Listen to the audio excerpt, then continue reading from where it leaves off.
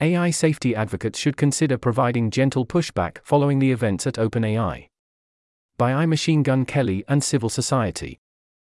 AI safety advocates for the most part have taken an exclusively and potentially excessively friendly and cooperative approach with AI firms and especially OpenAI. I am as guilty of this as anyone, but after the OpenAI disaster, it is irresponsible not to update on what happened and the new situation. While it still makes sense to emphasize and prioritize friendliness and cooperation, it may be time to also adopt some of the lowercase p political advocacy tools used by other civil society organizations and groups.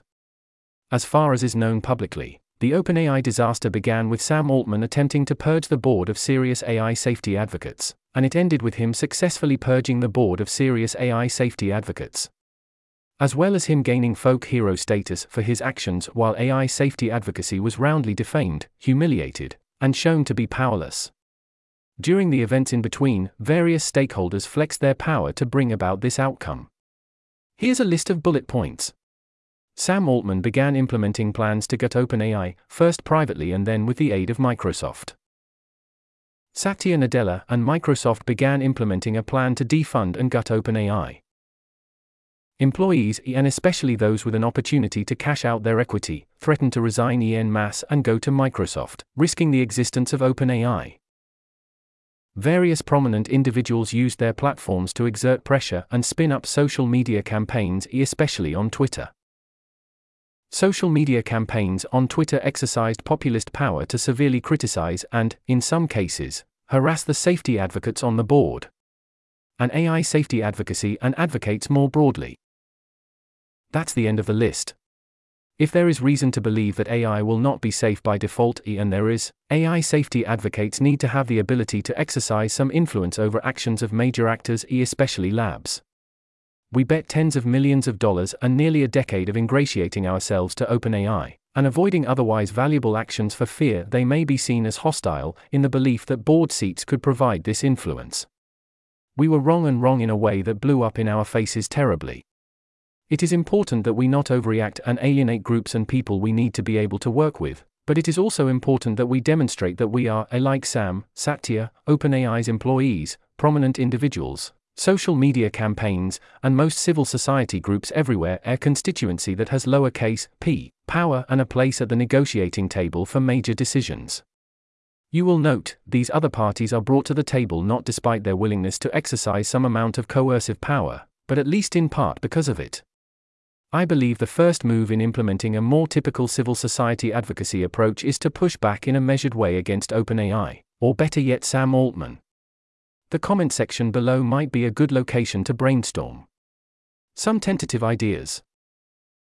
An open letter with prominent signatories, but also open for signatures from thousands of others, raising concerns about Sam's well-documented scheming and deception to remove AI safety advocates from OpenAI's board of directors, and his betrayal of OpenAI, its mission, and his own alleged values, in his subsequent attempt to destroy OpenAI as a personal vendetta for being let go in response. This is the type of thing FLI is excellent at championing. I could imagine Scott Alexander successfully doing this as well. A serious deep dive into the long list of allegations of misconduct by Sam at OpenAI and elsewhere to write up and publish. Something like the recent nonlinear post, but focused at Sam, who would likely have far higher EV. Alternatively, a donor could hire a professional firm to do this. If someone is interested in funding this, but is low on time, please DM me, I'd be happy to manage such a project. Capital P Political pressure. AI safety advocates might consider nudging various actors in government to subject OpenAI and Microsoft to more scrutiny. Given the existing distrust of OpenAI and similar firms in DC, it might not take much to do this. With OpenAI's sudden and shocking purge of its oversight mechanism, it makes sense to potentially bring in some new eyes that are not as easily removed by malfeasance. Interpersonal social pressure. Here is the list of OpenAI signatories who demanded the board step down, while threatening to gut and destroy OpenAI, without waiting to learn the reason for the board's actions. If the CEO of ExxonMobil had an undisclosed conflict with the company's internal environmental oversight board, and I had a friend who publicly threatened to resign if the environmental board was not fired, while not knowing the reason for the conflict, it would badly undermine my confidence in the morality of my friend. I know many people at OpenAI who signed this letter, and though it is awkward, I intend to have a gentle but probing conversation with each of them. Much like with advocacy, I don't intend to push hard enough to harm our long-term relationship.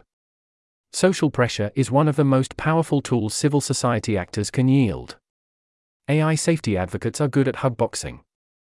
We should lean into this strength and continue to prioritize hugboxing. But we can't only hugbox.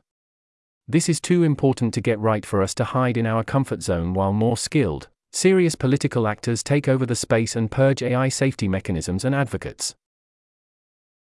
This article was narrated by Type 3 Audio for the Effective Altruism Forum. It was first published on December 22, 2023. The original text contained 4 footnotes which were omitted from the narration. To report an issue or give feedback on this narration, go to t3a.is.